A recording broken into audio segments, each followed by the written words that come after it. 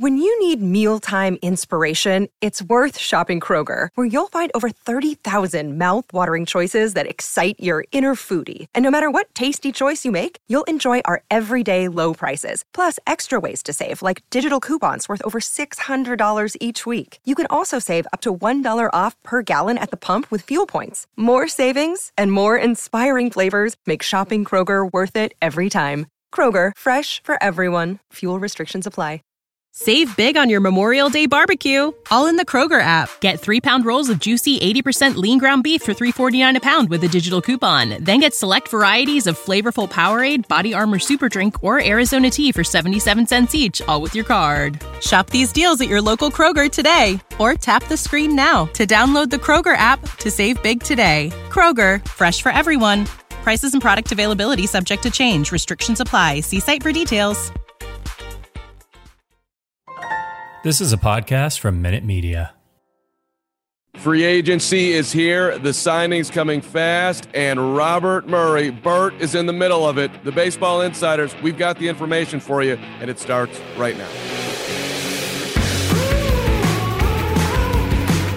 Bert, your phone is dinging off the hook here. Max Scherzer going to the New York Mets. You had this report. Let's start with the big signing here. 3 years. $130 million. John Heyman literally just reporting it, and you were about to break that one, my friend. But congrats, I guess, to John, and I guess congrats to Scherzer and the Mets, huh?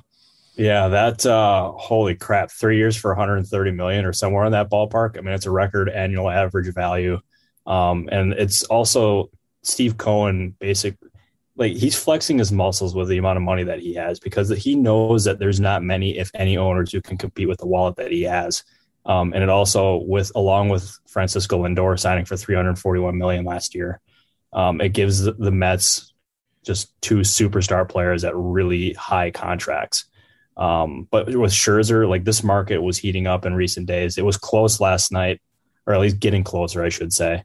The Dodgers were fading as of last night. I don't think they were willing to go to 3 or 4 years, is my indication that I got.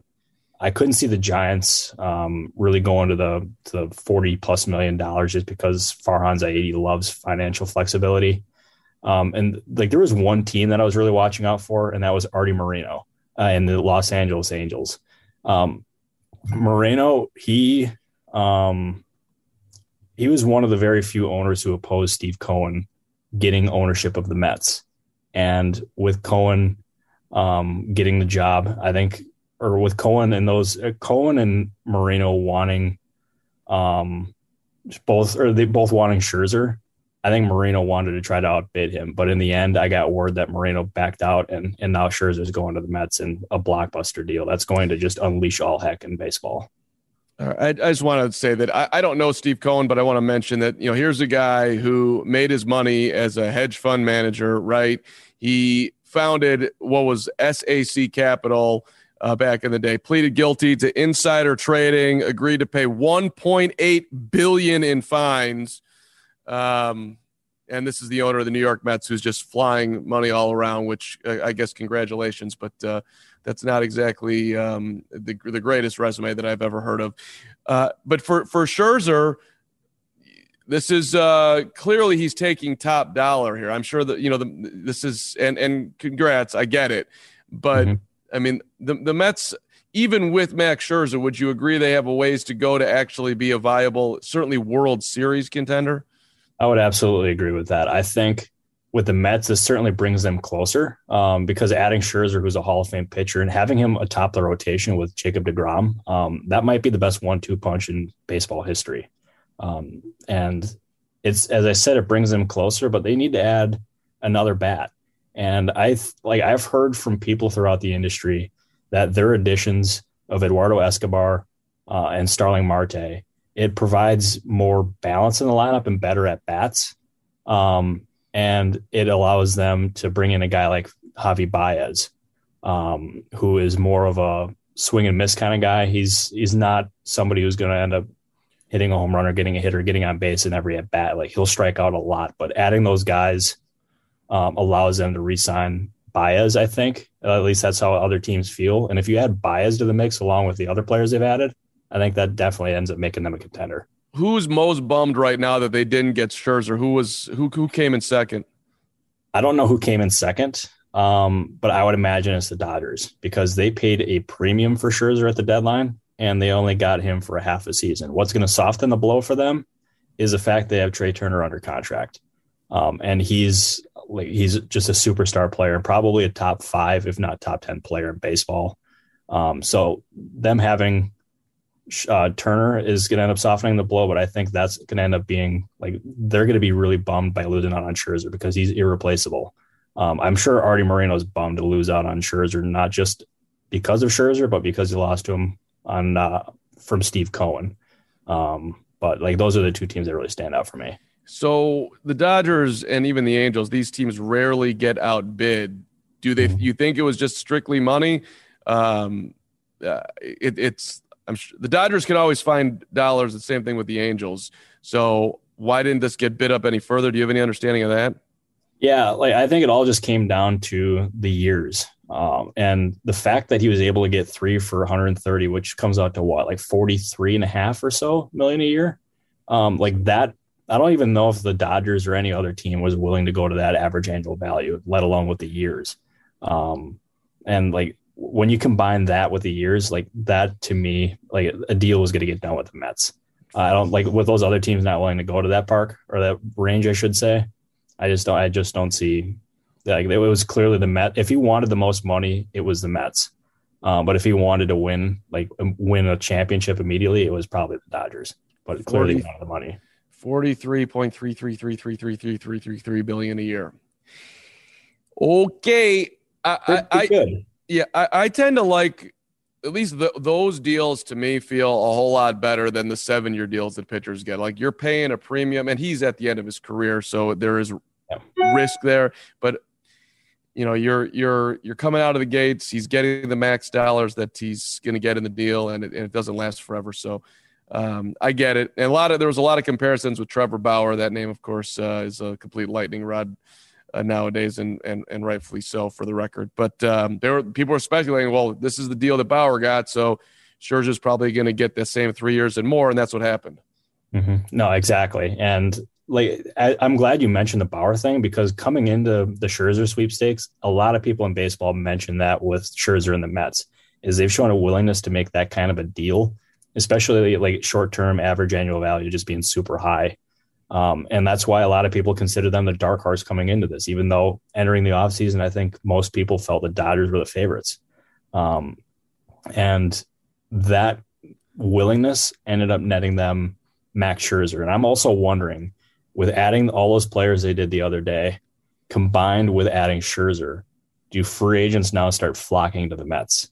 And like that to me is a very realistic thought. I don't know. Like I haven't heard specifically of any other players who think that, but like Scherzer is a game changer. And them adding Scherzer not only makes them attractive to free agents, like they are going to be a force to be reckoned with, especially as I mentioned earlier with DeGrom and Scherzer, like that you can compete with anybody. Like that is legitimately just superstardom. Yeah. And I'm going to do a deeper dive, by the way, on Steve Cohen, but like just the whole that baseball was willing to take on a guy who was convicted of insider trading and is paying $1.8 billion. It just, the end of the day, money talks. Just remember that the baseball insiders, we know this, that money. It's really, I don't like it, Bert. I don't like it at all. But here, one thing I do like is you and your Thanksgiving turkey meals and everything else you've said. That's just kind of cringeworthy, but yet beautiful at all the same time because of your honesty. You broke Marcus Semien. Congratulations. This is where I'm going here. I was thinking you were going into my mashed potatoes take. They got me dunked on by a lot of people. We'll get to that in a second. But 7 years, 175 to the Rangers for a 31-year-old. Another deal instantly. My reaction seeing is like that is not smart on Texas's part, but it's beautiful on you for breaking it. By the way, the Athletic credit to you. Fanside broke the story. ESPN in their story did not give you credit, which I think is BS. But Jeff Passan gave you credit on Twitter, which we love you, Jeff Passan. So thank you. This is a podcast that loves Jeff Passan. I want to make that clear. That's my guy. Well, Paston credited you, but and he didn't write the article. The article that was written by ESPN was like, well, Jeff Paston. I'm like, Jeff Paston. Murray had it first, and I'm bringing this up, not you. So that's okay. I just want to give you props on the Semien deal. Were you surprised by the Rangers? And give me the background on what went on there. So I caught wind early in the day that Scherzer was going to be the only one of Boris's main clients to sign before the lockout. And all of a sudden I get a text message saying, happy holidays. Semien is signing with the Rangers on a 7-year deal. And I'm like, this okay. Like, let's check this out. Cause like Semien made a lot of sense for the Rangers, but I think a lot of people connected them with Trevor Story for obvious reasons. So I ended up doing some digging on it, and I got a text back right away saying it's close. You can report it. And I ended up reporting it, and my phone lit up like a Christmas tree. Legitimately, I could not use my phone for about 20 minutes there. But in terms of this deal happening, the Semien's asking price was astronomically high. And there was immediately the Blue Jays understood that there was a very slim chance they were going to end up re-signing Semien. And the Rangers, they were aggressive. They wanted a shortstop, or they wanted an infielder, I should say. So they ended up signing Semien. 7 years, 175. That's the years that he wanted, even last year, that he was not able to get. And they ended up securing a player that is going to be a foundational piece for them. They think he's going to end up being huge in the clubhouse for them, but it's also just the beginning of what the Rangers are trying to do. And I would not be surprised at all if the Rangers continued negotiations with Corey Seager, who's Scott Boris's client. Like, Seager is someone who's firmly on the radar. I can say that with confidence. And Chris Woodward, their manager, loves Seager, and I am under the impression the feeling is mutual. And Trevor Story is somebody that they remain interested in too. I think if they got it their way, it would end up being Seager. But like, either one of those is a huge win. Like this team, the Rangers, they entered this offseason like with a lot of money to spend. And we saw it yesterday with all the moves that they ended up making with Semien, Cole Calhoun, and John Gray. Like, this is only the beginning. I'll give you another name for him, by the way, Carm. You ready for this? All right, let's go. Kyle Schwarber. Wow. Yeah, they are quietly in on Schwarber. I've heard for days that Schwarber is unlikely to sign before the lockout.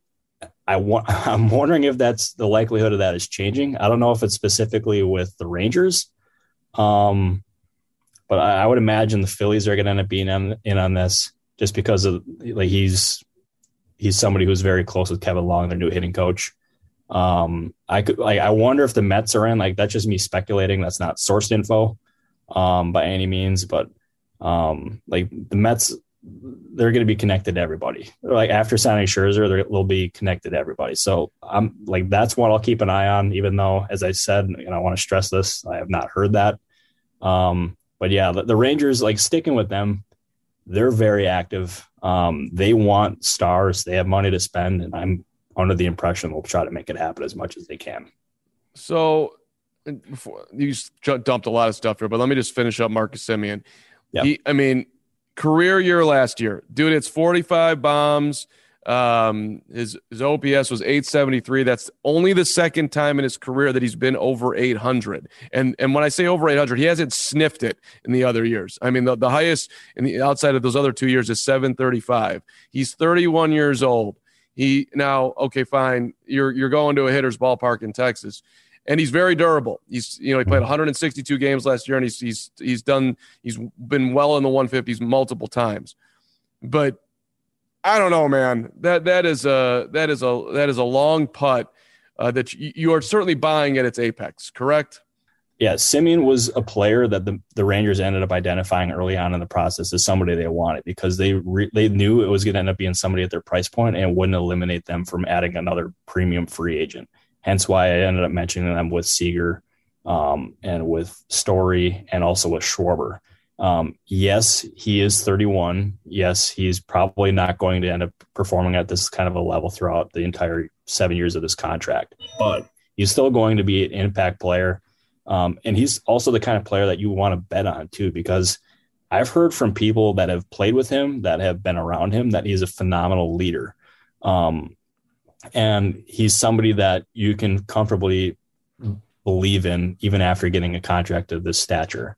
So like, I think the Rangers, this was just one part of a huge plan for them. I think Semien makes a lot of sense for them because he can move around the infield, and he's an impact bat, and he'll end up attracting other players to the Rangers, like not to the effect of Scherzer to New York, but like this proves that the Rangers are serious and they can use this as a recruiting tool for, say, a player of Seager or somebody else. And like, they're also going to keep an eye on Clayton Kershaw too. He's probably not, I'm under the impression he won't sign until after the deadline, or until after the lockout, I should say.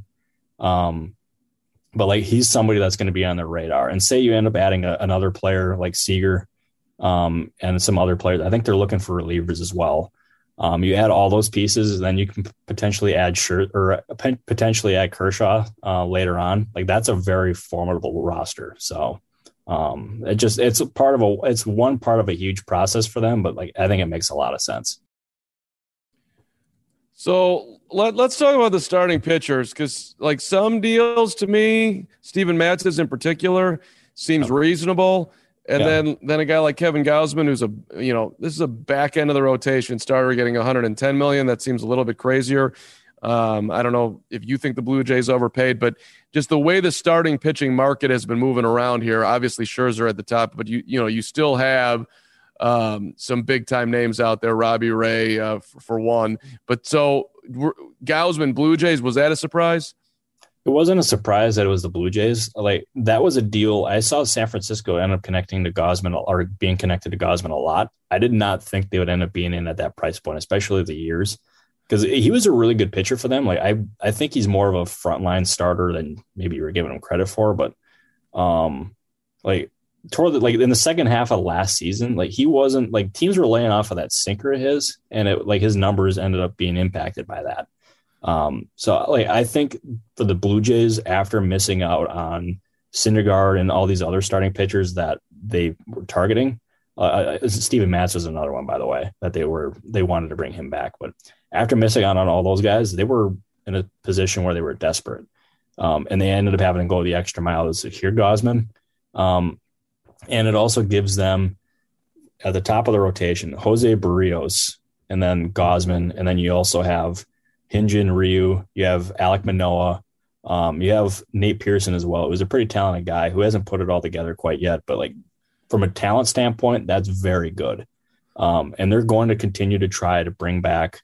I don't know about Robbie Ray. So I can tell you the Angels love him, by the way. I don't know if they're going to do it after signing Lorenzen, but the Blue Jays are going to continue to be active because they need to. Especially after losing Semien. But so sticking with Gausman and the Blue Jays here, that it was too rich for my blood personally. I think that was a deal I would have shied away from. But as I said, the Blue Jays were desperate, and ultimately they ended up pulling the trigger on a deal that was pretty hefty. Yeah, and listen, I don't want to be unfair to Kevin Gausman. He was a back end starter for most of his career. He certainly wasn't that last year. And if we're going to include the pandemic year, that's fair too. But for the majority of his career, that's what he's been. I mean, if you're a Blue Jays fan, Steven Matz, Kevin Gausman, are you comfortable with that trade basically? Yeah, I'm comfortable with that trade because I think Gausman ends up presenting a lot more upside than Steven Matz. Cause he's shown last year, especially in the first half, that he can be a frontline starter. And even like the year before that too, that earned him the qualifying offer, is the Giants clearly saw something in him that they were going to be able to end up maximizing that talent. And to their credit, they did. And maybe he's got another gear in him. I'm not sure, but I think that was I think it was an upgrade for the Blue Jays going from Matz to Gausman. And like, if we want to talk about Matz for a second, so that deal to me, I was expecting less years, but more per year personally. The fact that he was able to get 4 years for 44, I think the 4 years was what separated the Cardinals from any other team. And obviously that was a huge I don't even know what you want to call it. It was just a huge mess with how it was with the Mets too. And Steve Cohen calling out Rob Martin's, Mats' agent, for not giving them a chance to match when they were clearly willing to match for 4 years for $44 million. But like that solidified the Cardinals rotation. They were comfortable going 4 years, and he fits that team perfectly, by the way, because they've been actively seeking a ground ball starting pitcher, and Mats fits that description perfectly. And now, so here's another nugget for you on the Cardinals is they're looking for relievers now. I know one of them they're interested in is Joe Kelly. There's nothing imminent as of 11:24 Central Time. But like there's clearly interest there. So that's one to keep an eye out for.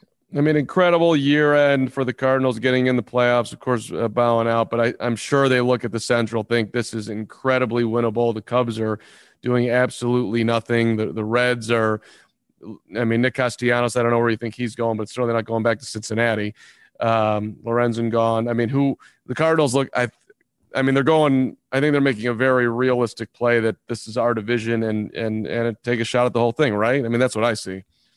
So I just got a text that Scherzer is a done deal. So, and it's not just close, it's done. So, sorry, what were you saying? I'm sorry. I'd say that the Cardinals are looking at the Central like it's their division, clearly by their moves. I mean, the Cubs are, who knows what the Cubs are doing. The Reds are going backwards. I don't know where, you have Nick Castellanos, but he's not going back to Cincinnati, I don't think. Lorenzen off and gone. So yeah. This is I think St. Louis looks appropriately like this is realistically it's our division and we can take a shot at the whole thing here. Oh, absolutely. Like this is, to me right now, it's a 2-horse race in the Central between the Cardinals and the Brewers. And the Brewers are still going to be pretty good. They have a very strong rotation. They have Christian Yelich, who they're confident that he'll be better, but I mean, you can't really bet on that now after 2 really down seasons.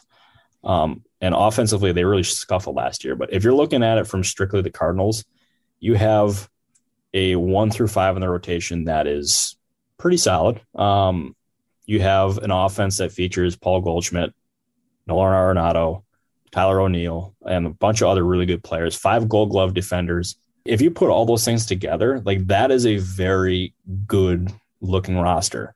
And like they're not done. They have money to spend. Like Mats ended up saving them money in the long haul rather than signing a guy like Marcus Stroman, who they investigated, but that's going to be too expensive for their liking.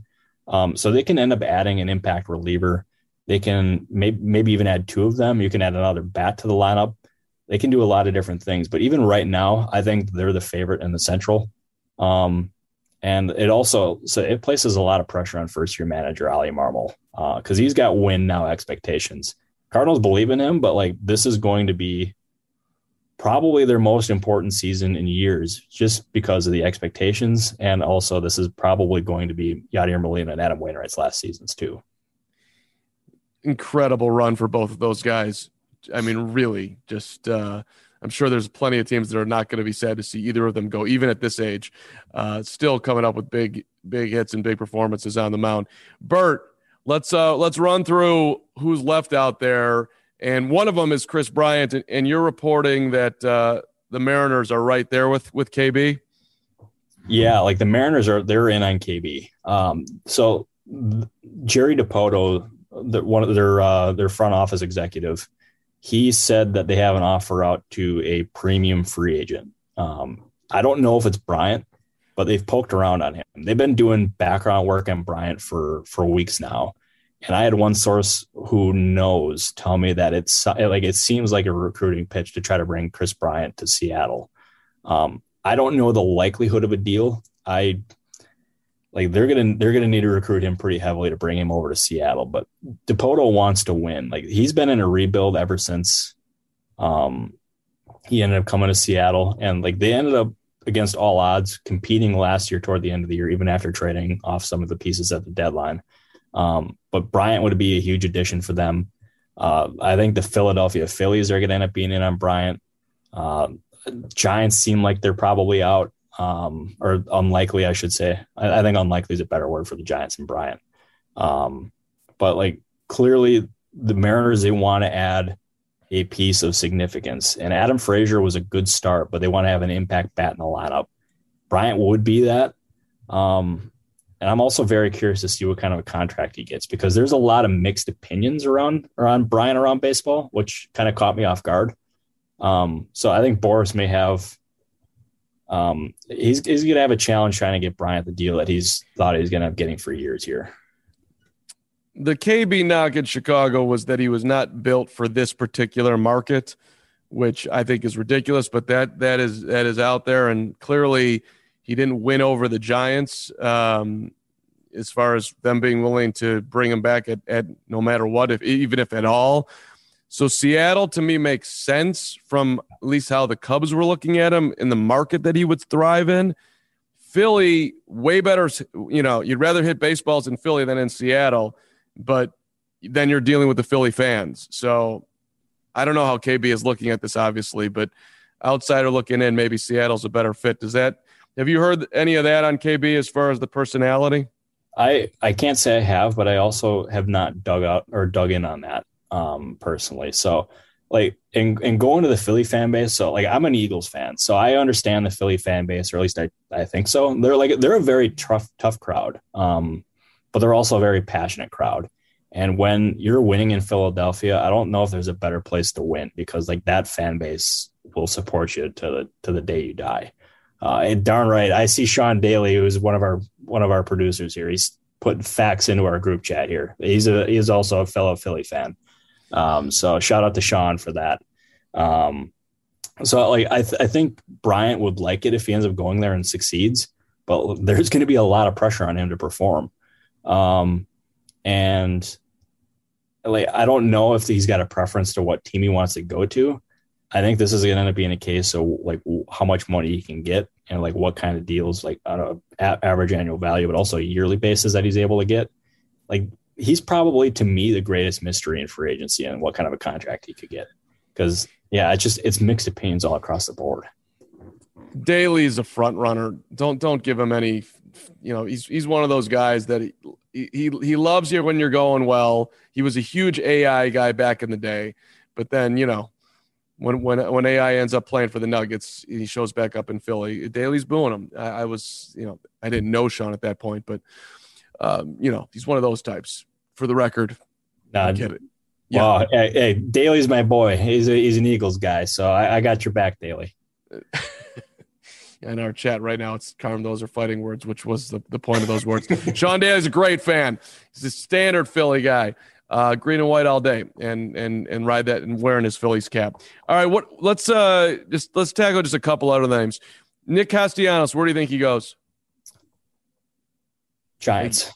Okay, interesting. Yeah, I think that's one I'm monitoring. I've had some people who would speculate that as the potential landing spot. Like, I'm not saying anything's going to happen for sure, but like, that's the team I think is going to have landing Castellanos.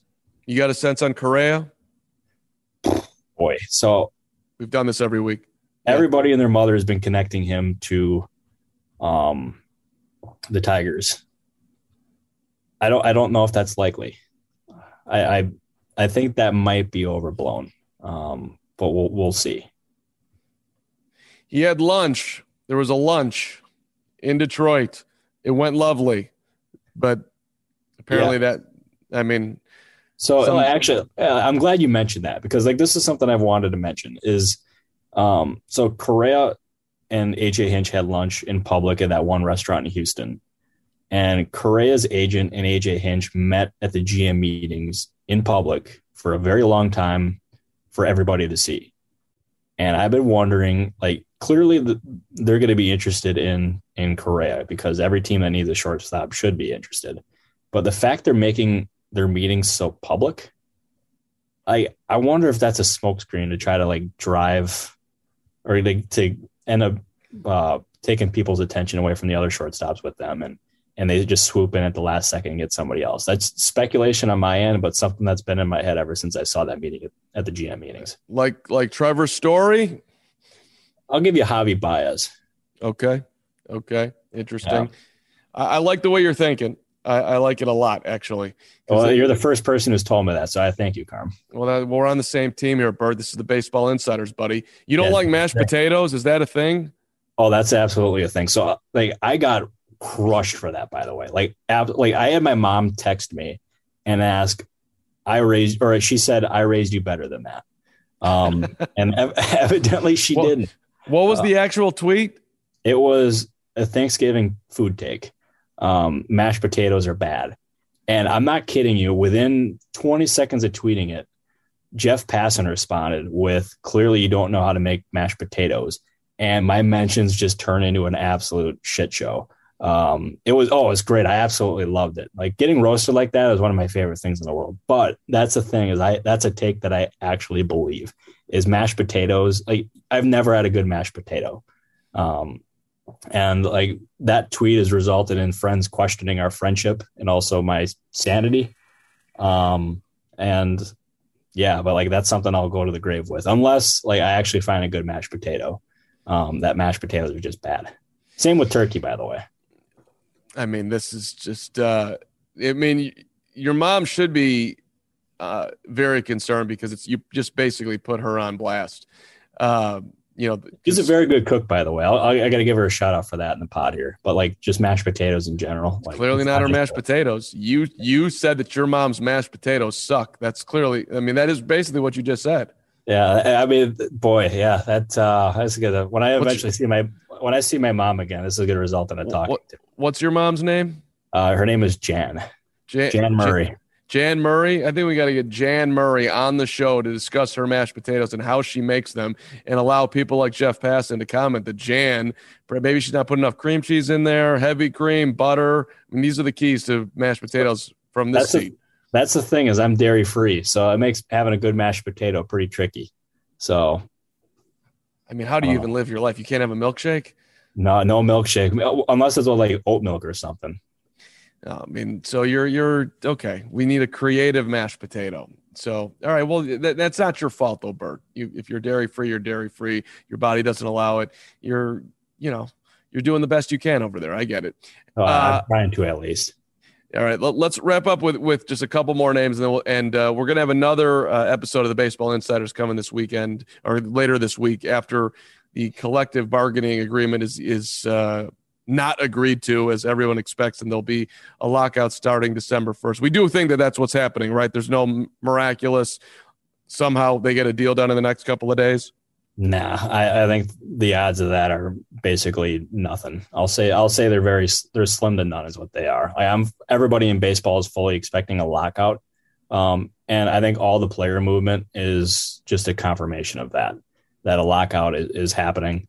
And these teams and players, I'll look at my phone real quick, because I had somebody. Oh, I gotta remember. I can't. Okay, so like, I cannot remember who sent me that text, but like, everybody in like, there's going to be a ton of signings happening in the next couple of days, or in the next 24 hours, I should say. And I would expect most of those signings to happen tonight. Just because teams have to get these players in for physicals, and they need to review the medicals. And in case if they need time for a potential hiccup in the deal, they need time to solve that. But I've heard from a lot of different people, that this signing period is a very good thing for baseball, and that having like a free agency deadline, to increase the action would be a lot of fun. And like, I've heard that from a lot of different agents, which kind of surprises me, because some of them like to wait out the market. But like, this is a very good thing for baseball. It feels like the NBA free agency here. But I can tell you, this is probably actually, I'll take it a step further. This is the most active period in baseball free agency that I've ever encountered. And I've had veteran agents who have been in this for 25 plus years say the same thing. Like, they have never seen anything like this ever. So I'm confused by it, for the record. Wouldn't you want to know what the actual deal is before you sign guys to life-changing, huge impact contracts? I don't get that part of it. Can you explain that as we say goodbye? Yeah, like, I think it's the uncertainty of what this next CBA is looking like. And like, these teams, they don't know if the next CBA is going to be more favorable toward the player, and the players don't know if the deal is going to be more favorable toward the teams. So that uncertainty is increasing the activity from both sides and like the aggressiveness in trying to get deals done. So like the uncertainty of like what this next deal is going to look like potentially this could end up really impacting the teams, or like really benefiting the teams, I should say. But just so much uncertainty, it's just, yeah, it's got this market into an absolute frenzy. And I'll leave you with this. I think any player that is not attached to the qualifying offer that is not named Marcus Stroman is fair game. There's going to be a boatload of signings, and my phone, I'm glad I turned off the dinger on it because it's lighting up. Thankfully, no signings have happened while we're doing the pod here, besides Scherzer. But I would expect tonight to be just banana land. That's why everyone's following by Robert Murray on Twitter, and congrats on the Semien news and everything else you're doing over there. We love you, Bert. So does Jeff Passan. So does the baseball world. And we're looking forward to an insane, as you've just said, couple days or 24 hours of baseball news. And then we'll be back with you later in the week. Bert, happy Thanksgiving. Good to see you. And good seeing you too, Carm. By the way, well, first off, I love you too. That's the most important thing. That's I got to make that clear. But stay tuned to the Twitter handle today. I got some stuff cooking. That's all I'm going to do. I'm going to sit there and just stare at your Twitter. I'm not even going to have Twitter up. I'm just going to have your Twitter up. I like that mindset. I'm just going to refresh you. Look for Bert tweets. Maybe a separate little corner for Bert. But all right, thank you for listening to Baseball Insiders. We appreciate it. And everybody who gives a review / a rating / any comments on the Baseball Insiders on Twitter is greatly, greatly appreciated and gives us job security. So thank you. And to my friend Sean Daly, who apparently had a Denver Nuggets #3 Allen Iverson jersey, I greatly apologize. And I will remember this moment in time. Heart, soul, best fan in the world out of Philly, it's Sean Daly. Done. Thank you for listening to the Baseball Insiders.